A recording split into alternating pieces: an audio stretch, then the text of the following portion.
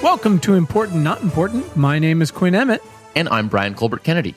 This is the podcast where we dive into a specific topic or question affecting everyone on the planet right now or in the next 10 or so years. If it can kill us or turn us into CRISPR robots, we are in. Our guests are scientists, doctors, engineers, politicians, astronauts, even a reverend. And we work together towards action steps our listeners can take with their voice, their vote, and their dollar. Brian, why is this week special? Well, this week is special because we're doing a special replay episode. Because last year we had conversations with some STEM candidates running for Congress, and guess what? They won. We're reintroducing you to some of the kick-ass folks who are taking office right now. This week, shit's about to get real. That's right. And today's guest is Chrissy Houlihan. She's the new Congresswoman from Pennsylvania District 6. We dig into the very personal reasons why she ran, what's so special about Pennsylvania, and the first thing she said she's going to do when she gets elected. A reminder, this conversation happened in the past. We do not yet have a time machine. Teddy claims to be working on it. I have full trust in Teddy. Well, for some things. Let's go talk to Chrissy. Here we go. Our guest today is Chrissy Houlihan, and together we're going to ask, Brian, why does Congress need a female naval officer, engineer, chemistry teacher mom anyways? Chrissy, welcome. Thank you. Thank you very much for having me. For sure. We are pumped to have you, Chrissy. Yeah. So tell us who you are and what it is that you do. So obviously my name is Chrissy Houlihan, and I am currently a full-time congressional candidate and have been for the better part of the last year and a half. But prior to that, I have had a very extensive and eclectic background in a lot of other things. As you mentioned, I am an officer. I'm actually an Air Force officer. I'm an engineer by education, and I have in the past also been known to teach chemistry off and on, and most recently been engaged in early childhood literacy, as well as having been an entrepreneur for a very long period of time. So I've got a very, very eclectic background, but I really think that the common thread through all of that is one of service. I love that. And apologies for mangling your specific branch of the armed forces. No problem. My dad would just be very offended because he is, in fact, a naval officer, as was my grandfather. So I'm not going to get in the middle of that. It's not pretty. Yeah. Those things are not things we should get in the middle of. No, one of my best friends is an XO on a submarine, and boy, if you even call a ship a boat, I mean, it's just like he doesn't talk to me for a week. So. Are they not the same thing? Anyway, we're not doing that today. All right, so let's get this going today. What we do here is we have a wonderful guest on. We'll go over a little context as to what we're going to be talking about or a question we're going to answer, and then we're going to get out of you some very actionable steps that ourselves and our listeners and everyone can take to help the cause and help turn everything around. I think what Brian means by help the cause is save the world. I meant to say save the world. What did I say? Help the cause? I meant to say save the world. Yeah. So if that sounds all right to you, let's get going. Sounds perfect. Awesome. So Chrissy, we start with one important question, something to set the tone a little bit. Instead of saying, tell us your whole life story, we'd like to ask Chrissy, why are you vital to the survival of the species? Wow, that's a heady question. I'd like to hear how other people answer that question. One day we'll put a compilation out. Most people just laugh at us, but we end up actually getting something really good out of it. You're here for a reason. You started your campaign. You've lived a life of service for a reason. So tell us why. So I also have kids. My kids are now 26 and 24 years old, and I they're real human beings. Yeah, they're real human beings. And I raised them with a singular purpose, which was, kind of to challenge them to be the highest and best version of themselves and to, constantly be asking themselves how they can be more useful and purposeful and happy in their lives. And so I think that kind of the answer to your question would be how I challenge my own kids.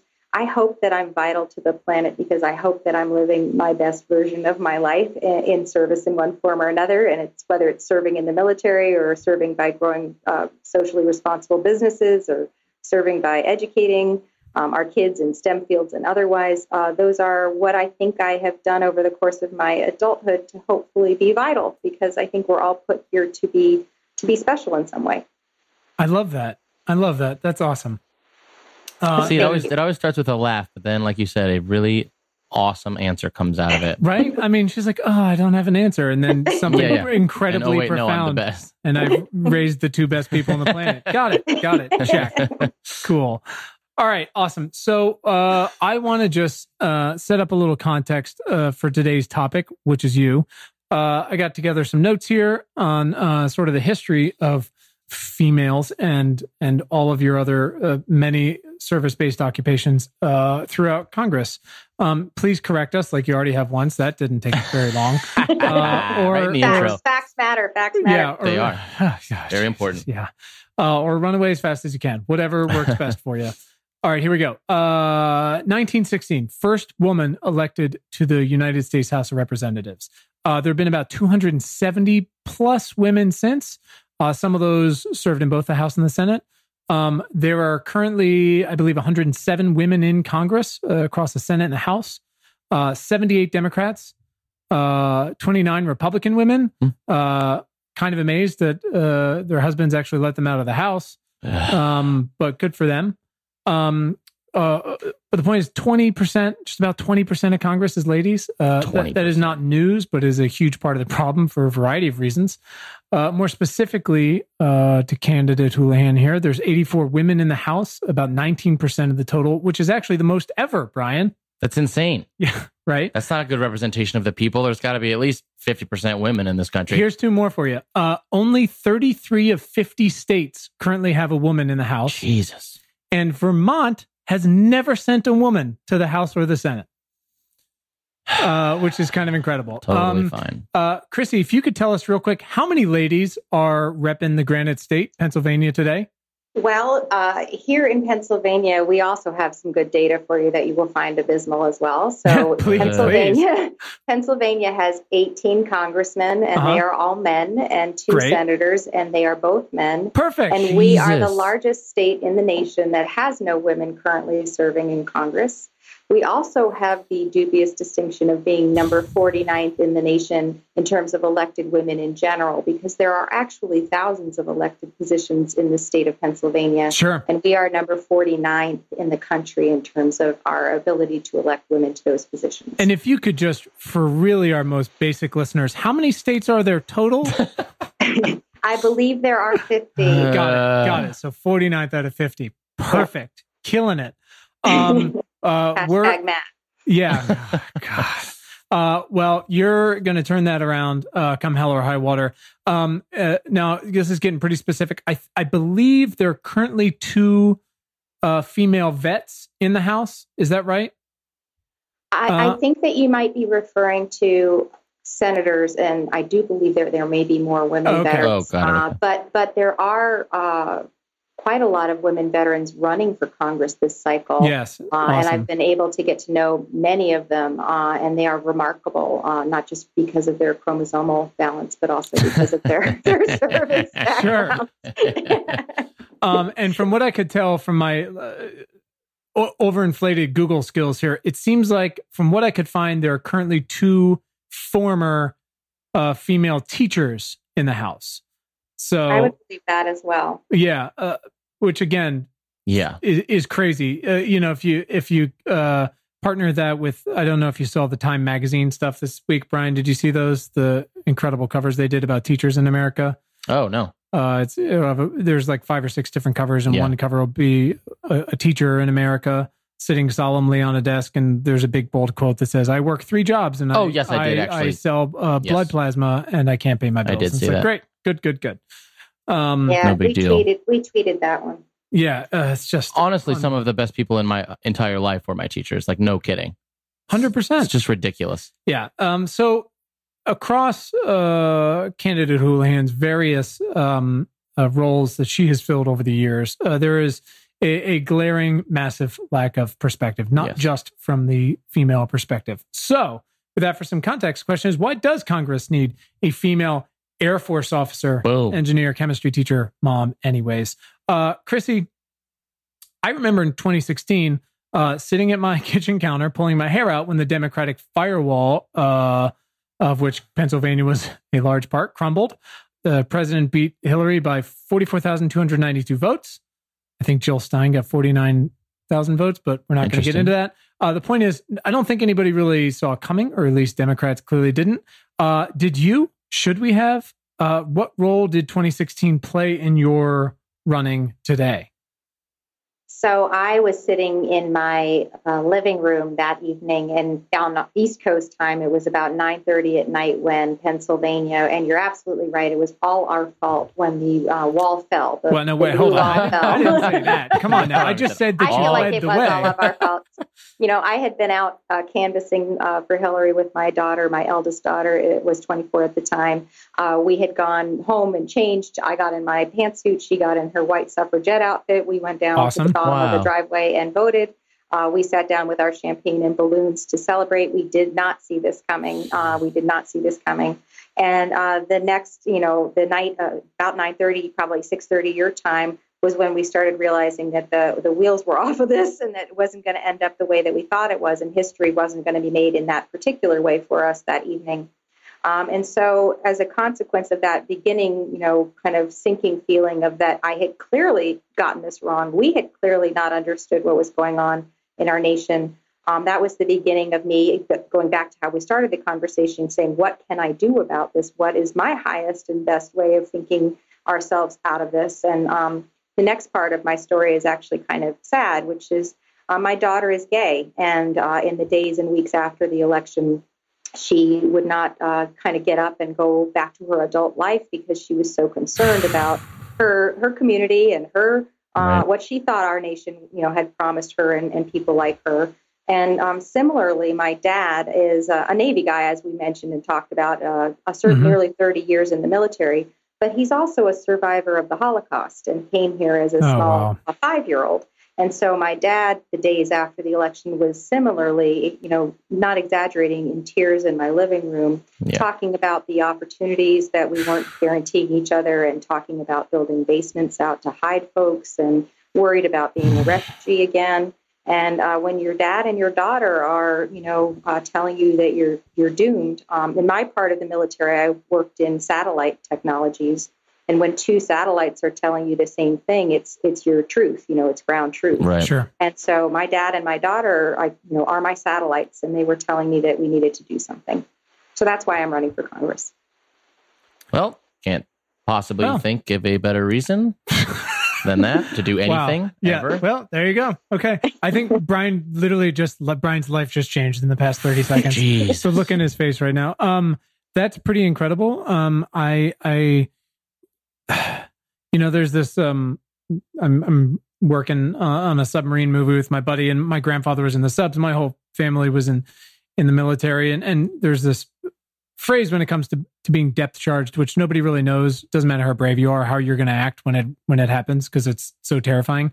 And so it's hard to blame some folks who are like, oh, we should move, we should do this and this when Trump got elected, or when all this shit started happening the past year, because it's pretty terrifying. This tide of democracy we've been promised the past 40 years is in deep shit, clearly, and not just here.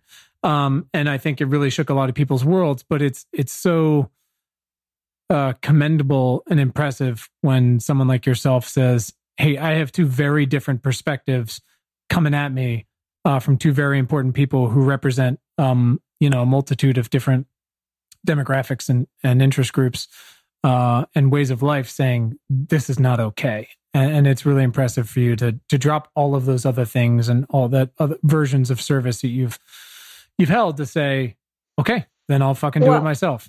Yeah, and I think it kind of was a little bit even at a next level on that, because my realization was that I'm a 51-year-old white suburban lady, and my kid and my dad are sort of normal run-of-the-mill people. And the idea that we could, frankly, move around our country with ease and be effectively invisible and not necessarily have to worry about the tide turning, as you're mentioning, was the fact that we were so worried, really made me realize that, wow, how about the rest of our population that may not be able to move with ease throughout our society? How worried must they be? And if we need to be helpful, we can't run away. This is the time when we need to stand up. I always hate saying this out loud, but I saw a tweet the other day from someone that went very popular. It was essentially like, I've never been scared of a black man or a Mexican or any other immigrant walking down the street. It's the guy with the raging eagle on the back of his car and a Right. Make America Great Again hat that terrifies the shit out of me, which is true. And like you said, maybe not for people who look like us up to this point, but for everyone else, if you feel this way, what about everyone else? Yeah. Chrissy, if there is one answer to this, which of your many previous careers would you say best prepares you for a career in Congress? You're what we call like a utility player in baseball. Yeah. We're like, yeah, she can play shortstop. Why not?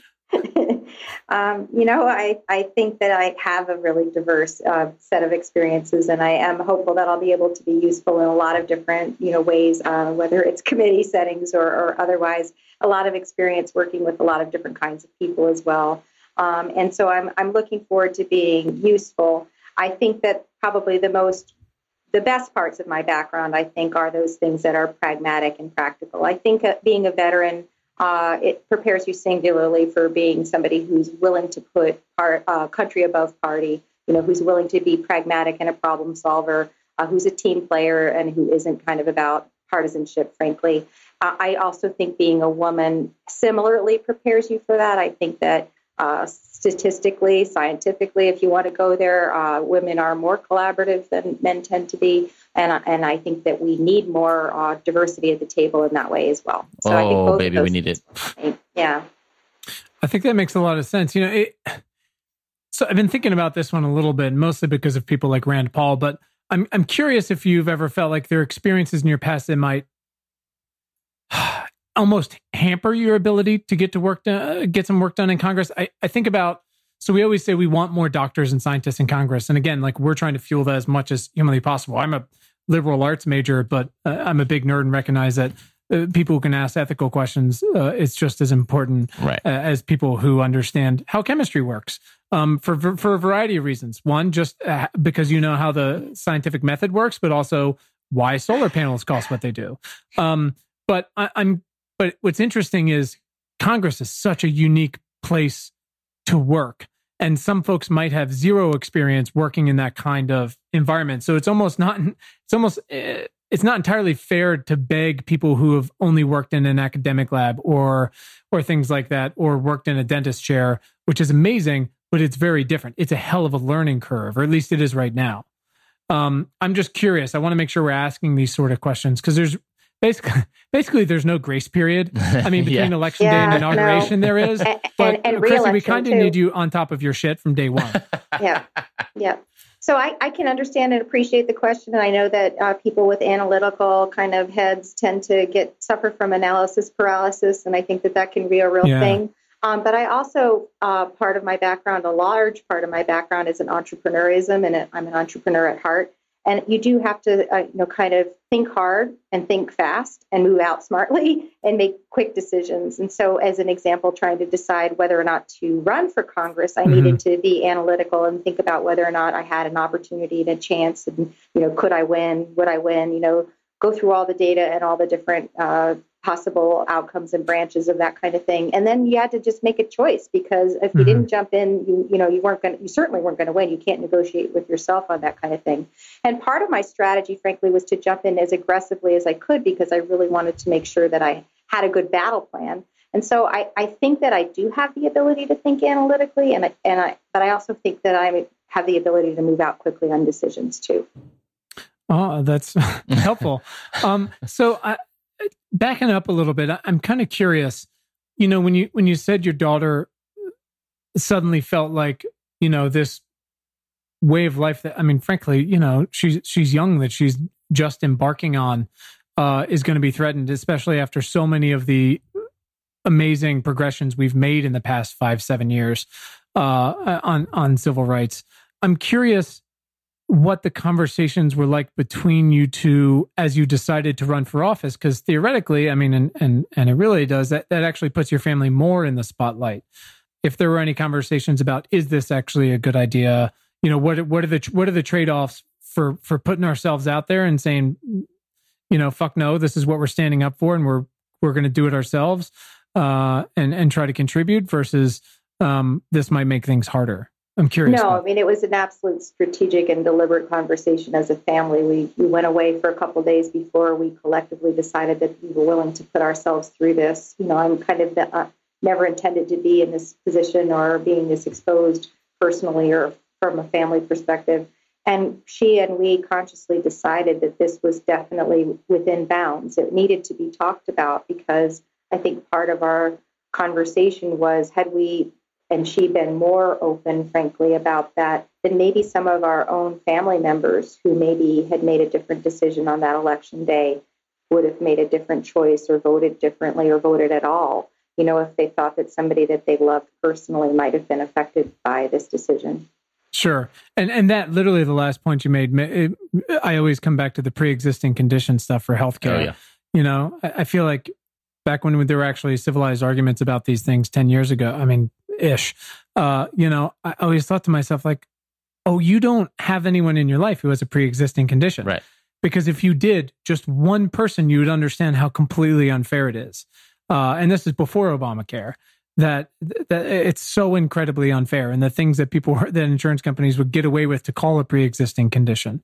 It's like when they say like when you live in DC or Los Angeles or New York, that you live in a bubble, but it's insane. Los Angeles is a home to, I think it's like 200 plus, there's 200 plus countries where Los Angeles is the second biggest congregation of that nationality.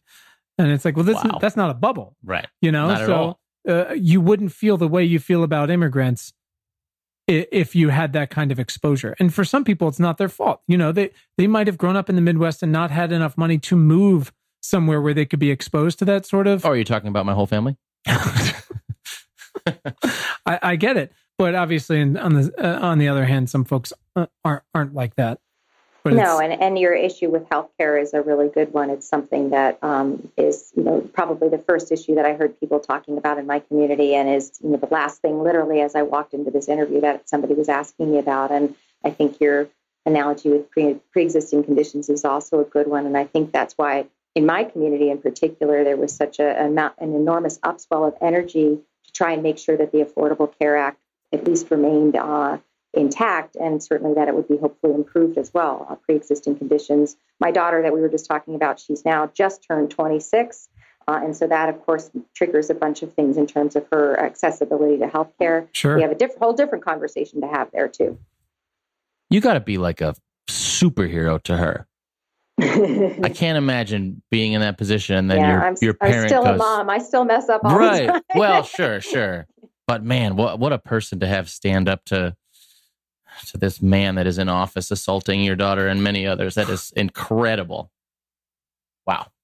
Christy, why do you think Pennsylvania went the way that it did? What have you learned, I guess, in the past year and a half on that front? So I do think that there were a lot of things going on in Pennsylvania. There's a reason why we're the firewall, or we're sort of where the red meets the blue. That is kind of who we are as a people. I try to explain to folks like your way, we are really fundamentally a purple people. We sort of sit in the middle of the spectrum. We're not really red and we're not really blue. And so I think that there is a population of folks who were voting on single issues who may have voted for President Trump, or for people, frankly, a good analogy would be fourth stage cancer patients, who Sure. had tried the blue pill and that didn't work, and now they're going to try the red pill, Sure. and I think that those folks need to be acknowledged and honored, frankly, in their decision, because I think that I don't believe that a huge part of our population are misogynistic, bigots. I do believe that there was some pain involved in some of those decisions, which is what I struggle with trying to find out how I missed that. And so I think that there's a combination of people who voted for President Trump, and they are those kinds of folks. And I think there's a lot of apathy here in our community, too, where we just sort of frankly thought that things would go the way that they had been going, in the right direction. Yeah. As you mentioned, in the last 40 years, the arc of justice had bent in the right direction, generally speaking. And so the apathy was definitely there. Yeah, but it's one of those things, though. I think a lot of us, our eyes became pretty glazed over. We put the first Black family in the White House. They were amazing. They weren't perfect, but they did a lot of wonderful stuff, especially on civil rights, thing like that. They tried on healthcare. They actually tried to do something bipartisan in healthcare. It worked for a lot of people. It didn't work for some people. from taxes to coal mining to things like that. Like you said, it's very easy. Right after election, it was old white people that did this. Mm-hmm. It was just racists that did this. It was just the Midwest. It was all these things. But you're right. There's a lot of people who go, this is the single thing that matters to me the most. And that might be really different from the 6 people that you share an office with. You're all voting in the same direction, but for 6 different reasons. And, that cascades down to where did we take our foot off the pedal? And I do think it's been, I'm going to use an analogy here. I've used a few times, kind of like... We have a bunch today already. I like that we're continuing down this path. It's just horseshit. But it's basically, there was a time when Batman got his back broken by a villain named Bane. Yep. And some people were like, it was necessary. And the Democrats a little bit had gotten incredibly complacent. And we knew that we'd lost all these down ballot races from Congress to governorships to state legislatures and secretaries of state and school boards and judges, that none of these groups would have emerged had Hillary won. So many of these women and scientists and engineers and doctors wouldn't be running. And as painful and as very truly painful and dangerous as it has been for some folks, and it will continue to be for a little while, hopefully, at most, it was almost necessary for us to really get our shit together in a very comprehensive way so that we can look at not all those 6 people in your office that each have an issue, but if we can help half of them, then that's a hell of a difference. Yeah, I actually share your sense of hope. I am hopeful as well. I know that I would have remained probably on my couch in my life had this not happened. I have met so many people, hundreds and thousands of people at this point in time who have similarly, kind of come out of their comfort zones. I'm personally kind of an introverted person, and this was something certainly out of body for me to put myself into. And I think a lot of us have done that, answered the call in whatever way that we can, whether it's door knocking or phone banking or just talking to a neighbor about an issue that you did never talk to them about, sure. Is, I think, an important first step. Yeah. And like I said, your kids are fully formed human beings now, as opposed to mine, who I try to let them make their breakfast cereal one morning, and it's a nightmare. They're going to get there. My kitchen floor looks like Saving Private Ryan and Cheerios. But I do look up there at the age where they can ask, boy, a hell of a lot of questions. And I think if there are still books in 20 years or on America, that they will look back and say, what did you do when the shit hit the fan? And of course, my answer is I started a podcast, but Chrissy's is a little bit different than yours. But we're all doing what we can, right? We're all doing something Brian. important. Yeah. Thanks, Brian. Just kidding. But it does matter. It does matter. Are there experiences from your past or any of your specific careers that you want to angle toward with your own legislating? What specifically has you fired up? Besides like day to day, oh my God, I need to persecute these people. Right. Now I'm running for office, and I might actually get a chance to do this. Like, what do you want to do? I'm obviously interested. Let's, first and foremost put the things that we all should be worried about, healthcare, great jobs, great education. That's first and foremost what we should all be worried about. And then in terms of my own specific experiences and kind of what I have to offer, I'm very passionate about STEM education and STEAM education. I've spent a lot of time, benefiting from it. I've spent a lot of time worrying about it and executing on that. I'm interested in cybersecurity. I'm interested in biosecurity and national security in general, and have a background in that. I'm interested in making sure that we are a healthy community, and that has to do with not just national security, although I think climate change, as an example, is definitely a national security issue, but just making sure that we have a healthy planet to live on, and that we are healthy people living on that planet. So those are kind of all the things that I'm hoping to be helpful with. Any specific perspectives on women in the armed forces? What specifically are you looking for there? I have lots of perspectives. I think we're fabulous. Perfect answer. Great. Next. What do you feel like? Again, you've raised two wonderful humans at this point who will now go off into the world and again clearly make a great change because you're their mom. How do you feel about moms in Congress? If there were 20 of you coming in, what specific changes do you feel like you could be a force to make or to encourage? So the things that, and there are a lot of women running with young families. And what's interesting is there's a new conversation about, isn't this interesting? All these people running with young families, but there's been men running with young families for a very long time.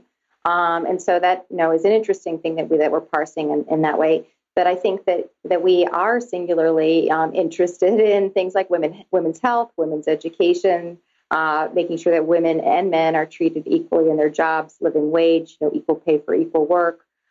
Those issues of family, pre-existing conditions, are things that, resonate with women and their families. I think something like 50% of us who are under the age of 65 have a pre-existing condition. And something like 50%. Yeah, and so I think something like 1 in 4 kids also do as well. And, whether it be asthma or my own children, have various things too. And so it is kind of interesting that we as women and women with families, are being talked about in this way in this cycle. But it is also, I think, interesting that we have the ability to hopefully worry about what are, kind of umbrellaed as women's issues, but I believe them to be family issues. And as a consequence, I believe them to be issues of the economy and issues of jobs. I think it makes a lot of sense. And you mentioned there's either been older men with families or young men with young families running. But clearly we fucking blew it on that front. So it's not to say like it's on you guys to do it, but men didn't cut it. So yeah, it's definitely family issues, but clearly we need much better, more specific, hard-nosed leadership on those fronts to get anything done. When you see that, what is it? It's like America and Papua New Guinea, the only two countries like without paid maternity leave. It's so bonkers. It's just yeah. Yeah.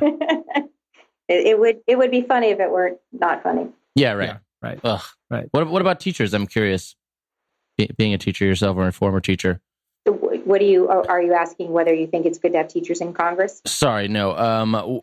Anything that you would do, in Congress? Oh, I've had a very eclectic career, as you guys have said, and of all the things I've done in my life, being a teacher has singularly been the most challenging thing that I've ever done. Wow. And I have an enormous amount of respect for teachers, and I think the way that we're treating teachers in our nation right now is really horrific in terms of their pay and in terms of the way that we think about their position in this important ecosystem of raising up next generations. And so I'd very much like to see a way to support teachers.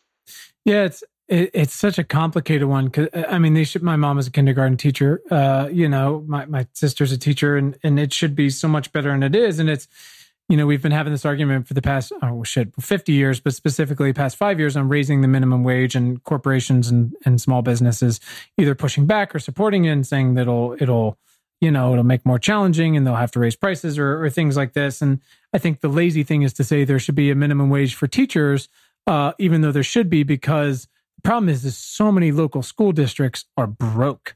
And while we should have some sort of minimum wage or much better compensation, we have to find ways to pay for that, because it's not just some corporations paying for it that can just raise money. So I'm not sure what the answer is, but education in general is one of those investments. Investing in your citizenry, whether it's small kids or bigger kids, or frankly adults, as they are in the economy as it exists now, and it's dynamically changing all around us. This is what we should be investing our resources into. Is it makes a better country, it makes a stronger nation. Would you rather pay 1 million teachers or have a space force? Jesus. Yeah, teachers are definitely critical of this ecosystem. Yeah. God. So slightly wonky. You're actually running for a freshened up 6th district, totally redrawn last year because some very bad men went too far. And they had to redraw it. As men are apt to do, yeah. So interesting. How does that feel? What's that actually been like on the campaign trail? Because you're running through some neighborhoods that weren't on the map recently. So in wonkiness, it really is interesting because the 6th Congressional is where I'm running, and it is used to be 4 different counties wide. It used to be called the Dragon or the Salamander because it was shaped like sort of a dragon or a salamander, and pretty much very surgically, very deliberately gerrymandered so that a certain result would happen with each election. And in the newly drawn 6th Congressional District, it follows what the court asked for, which was, more compact, more consistent, frankly, constitutional, I think was the word of the court. And so now it's just 1 1/3 counties wide, so it's the bulk of it is one of the counties. It happens to be the one that I've lived in for the last 23 or 24 years. And then the rest is another county, Berks County, which is the remainder of the district, 20% of it. And, it's interesting because Chester County used to be divided into 3 or 4 different congressional districts. Now it's unified into one. And so even though it seems very, very different, it's very, very the same because, in the 18 months that I've been running, I was still running through Chester County. There was really no differentiation between, now this is the 6th and this is the 7th and that's the 11th. It wasn't really very easy to see because those lines aren't actually drawn anywhere. And so the consequences of unifying the district is that people's vote matters. Now it actually is, still a 50-50 Democrat and Republican district, but it's much more unified and much more commonsensical. People actually know who their representative will be, and so that matters. Good. Yeah. Basic shit. What are your biggest obstacles or challenges so far? I guess what surprised you or been something you really needed to overcome, hash out? I think that I don't think that there are. I was worried, frankly, about apathy in my community. I was worried that our obstacles in this process would be exhaustion or apathy, and that every day there's a different, frankly, atrocity in the news cycle. Is like, oh my gosh, it can't get worse than this. Oh no, it did.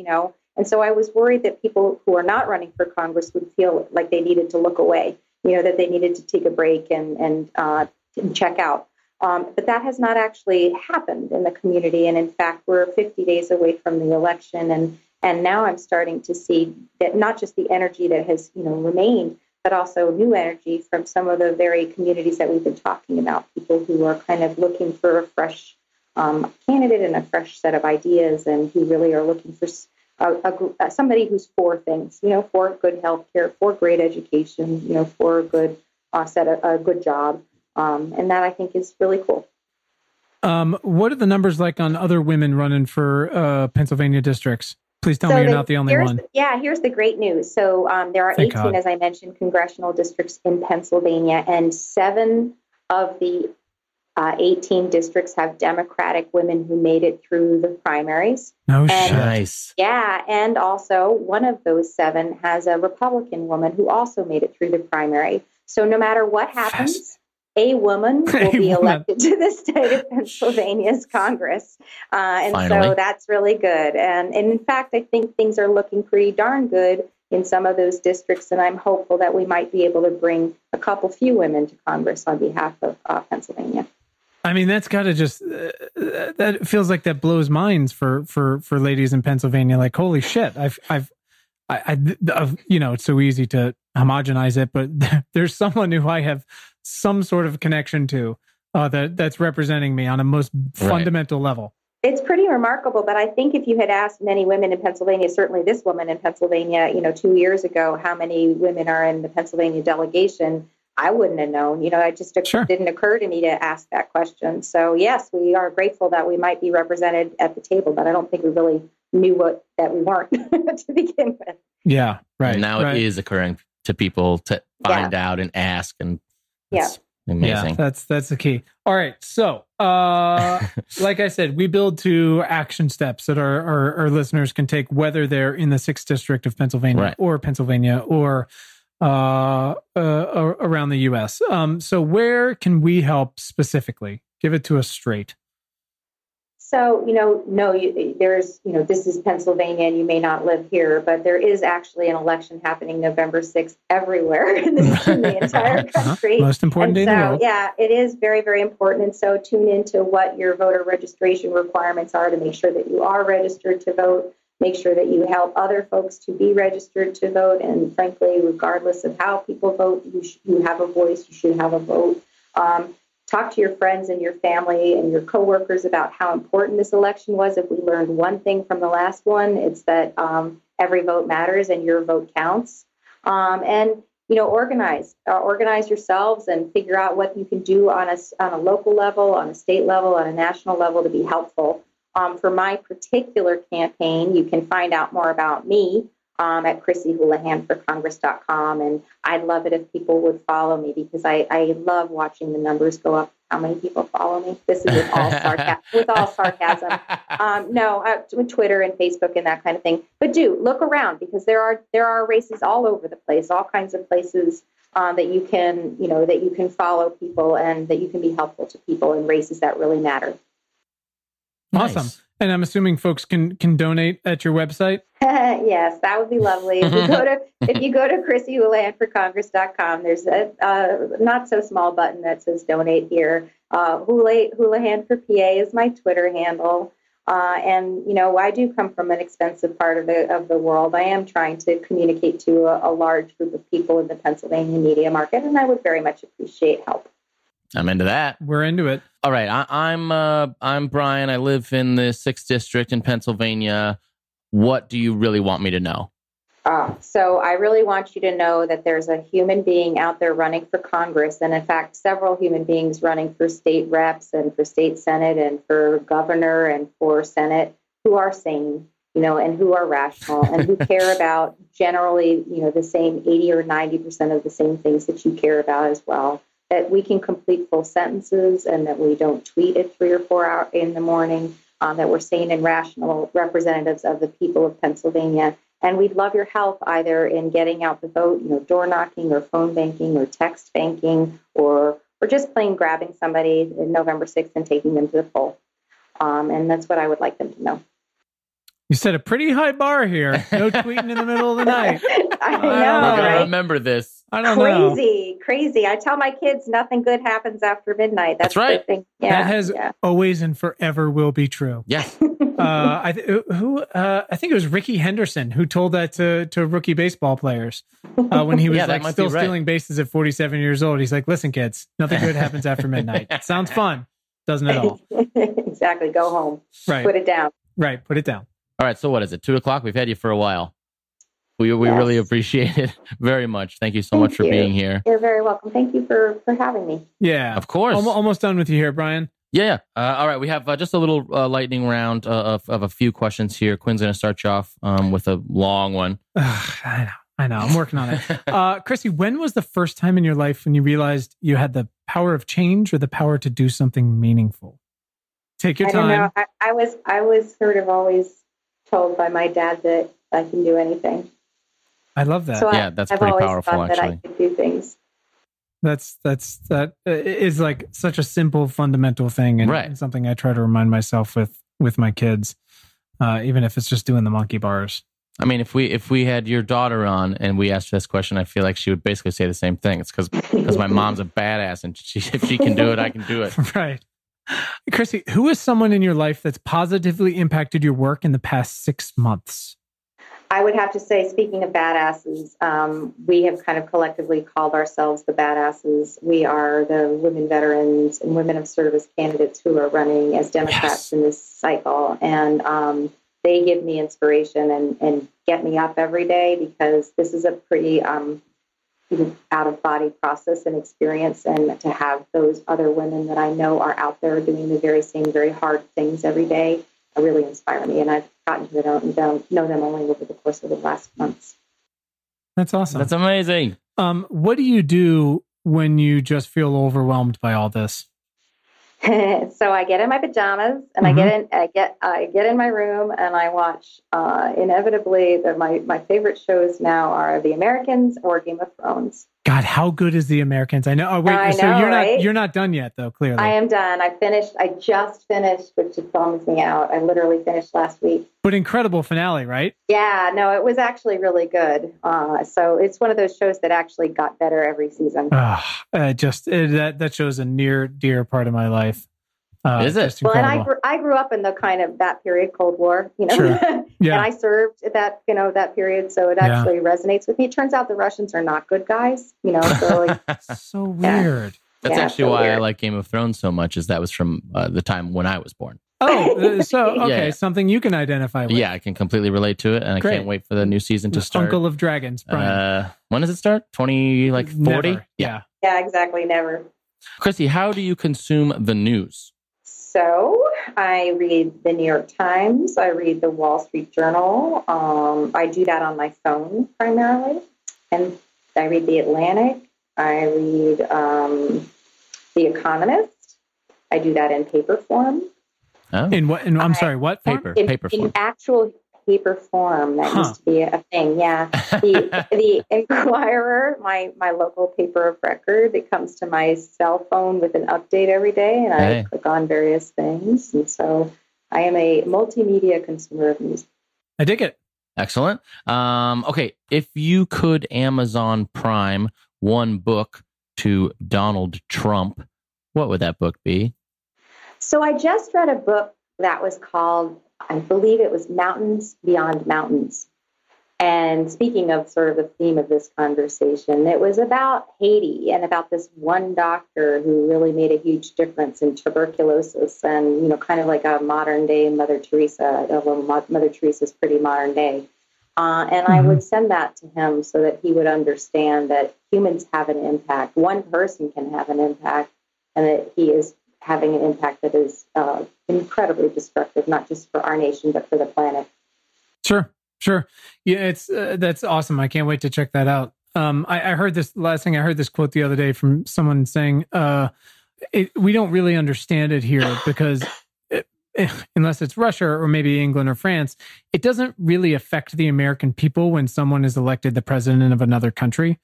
But for so many other countries in the world, it really matters who the American president is. And that is such a different perspective that we need to get a handle on, and that I don't think he totally grasps. Or maybe he does entirely, and that's the problem. Anyways, Chrissy, this has been awesome. Yeah, really awesome. Thank you so much for making the time for us. We really appreciate it. You already did this. Where can our listeners follow you online one last time? Houlihan for PA on Twitter, Facebook, of course, Chrissy Houlihan for Congress.com. I think it's at Houlihan for PA and Chrissy Houlihan on Facebook. Awesome. Excellent. Rock and roll. Well, thank you so much for your time, for all that you do. Good luck over the next 50 days. But who's counting? Yeah, hey. Who's counting? No, it's just... Thanks for being such a great mom and a great teacher, too. Yeah, it's a hell of an inspiration. And we will definitely catch up with you once you're in office. It'll be very exciting. That'd be fun. Awesome. Come visit. Yeah, we will. Careful, Brian's getting on his motorcycle. Careful what you ask for. All right, Chrissy, go get him. Thank you. We're proud of you. Keep it up. Thank you. All right. Talk later. Thanks. Bye-bye. Bye-bye. Thanks to our incredible guest today, and thanks to all of you for tuning in. We hope this episode has made your commute or awesome workout or dishwashing or fucking dog walking late at night that much more pleasant. As a reminder, please subscribe to our free email newsletter at importantnotimportant.com. It is all the news most vital to our survival as a species.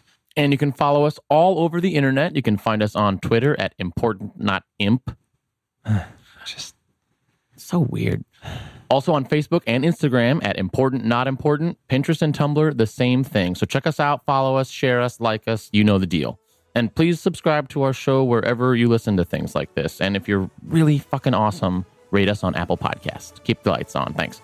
Please. And you can find the show notes from today right in your little podcast player and at our website, importantnotimportant.com. Thanks to the very awesome Tim Blaine for our jammin' music, to all of you for listening, and finally, most importantly, to our moms for making us. Have a great day. Thanks, guys.